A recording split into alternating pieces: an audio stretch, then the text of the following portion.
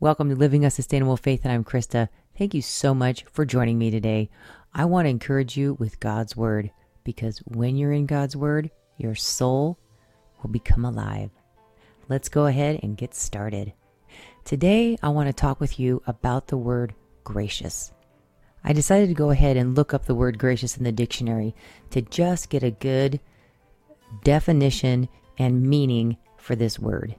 And it means marked by kindness, generosity of spirit, graceful or full of grace, merciful, compassionate.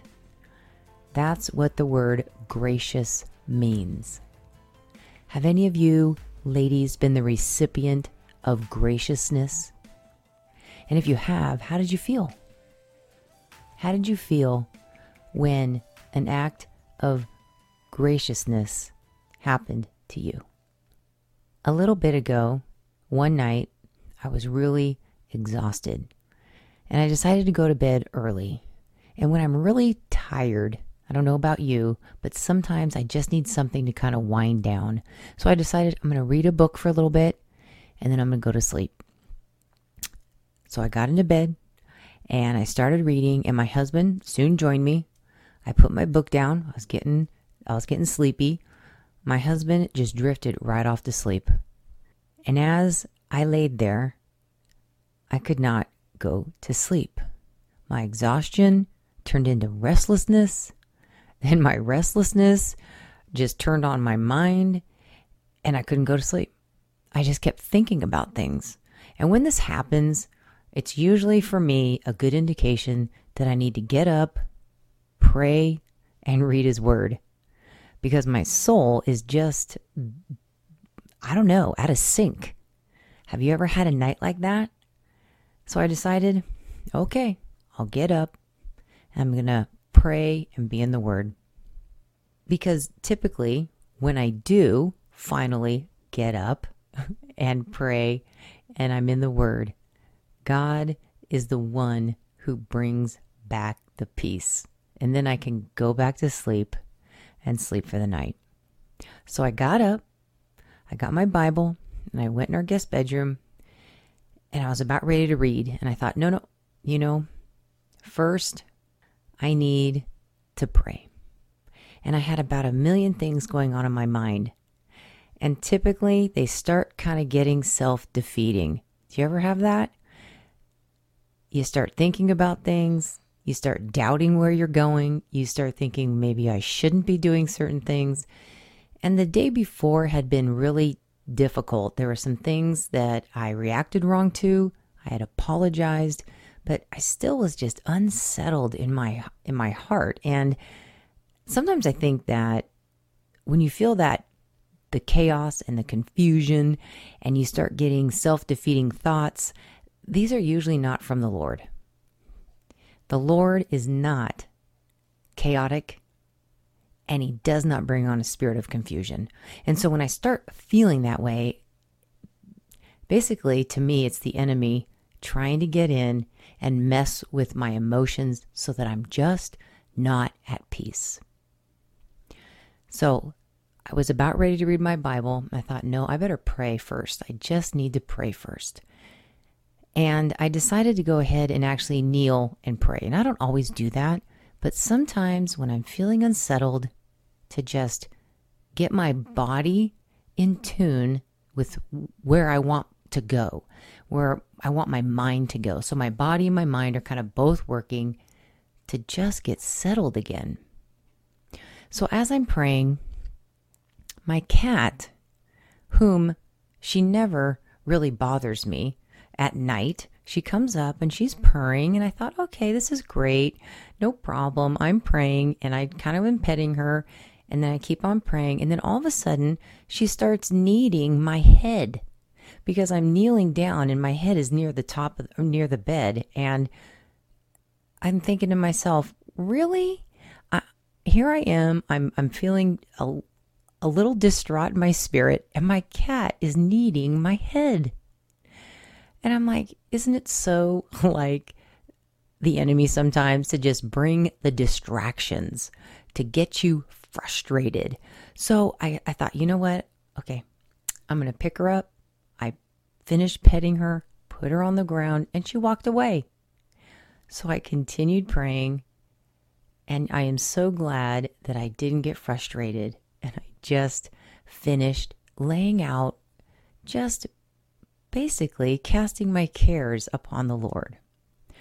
So I finished praying, and then I went and got my Bible, and I was thinking to myself, what should I read? Lord, I don't know where to go. I'm doing a Bible study by myself, and I thought, no, I don't want to go to the Bible study. I want God's Word, just God's Word. At this point, not someone else's word, which I love. I'm not saying it's wrong. I'm not saying, but just at that moment, I just needed God's Word by itself. And I just thought, I'm going to go to the Psalms. So many times the Psalms just hit where you're at. So I turned to Psalms, and let me read to you what I read. And I literally just opened up my Bible and just picked a Psalm. And my Bible opened up to Psalm 145, and I read 17 through 21. And here's what it says. The Lord is righteous, or right, in all his ways, gracious in all his works. Right then, the first sentence that I read was just so affirming to me and a reminder that God knows what is right. And when he tells you something, it's right. When you read it in his word, it's right. And he is so gracious or kind. And it was just a reminder, Krista, the Lord is righteous in all his ways, and he's gracious in all his works. He's kind. And he's got a generous spirit. Then it continues on. The Lord is near to all who call upon him, to all who call upon him in truth. And again, that's exactly what I was doing.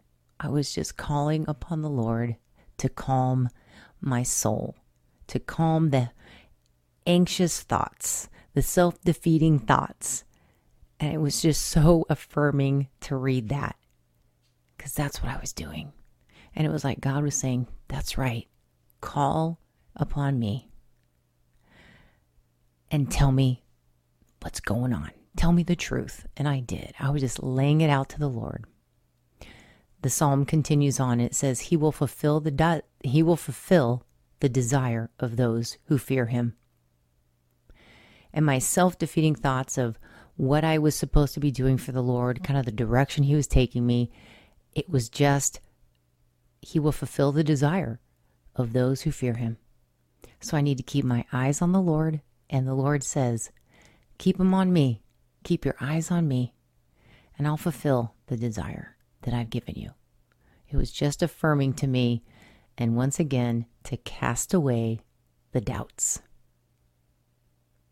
He will also hear their cry and save them. Again, affirming that the Lord was saying, I hear you, and Krista, I'm going to save you from your unsettled spirit.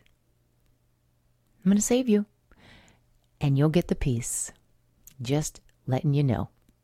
The psalm continues. The Lord preserves all who love him, but all the wicked he will destroy. I was so comforted by this because the Lord will keep me, and I do not need to be concerned with other people. He's got that. The Lord will preserve me and keep me. And the path that he's told me to go on, keep going. Even though you had a bad day, you asked for forgiveness, you apologized, so now don't let it come back and haunt you. I hear you, and I've kept you from them. I've saved you from them. And keep on going. Don't be defeated. Then the psalm continues on.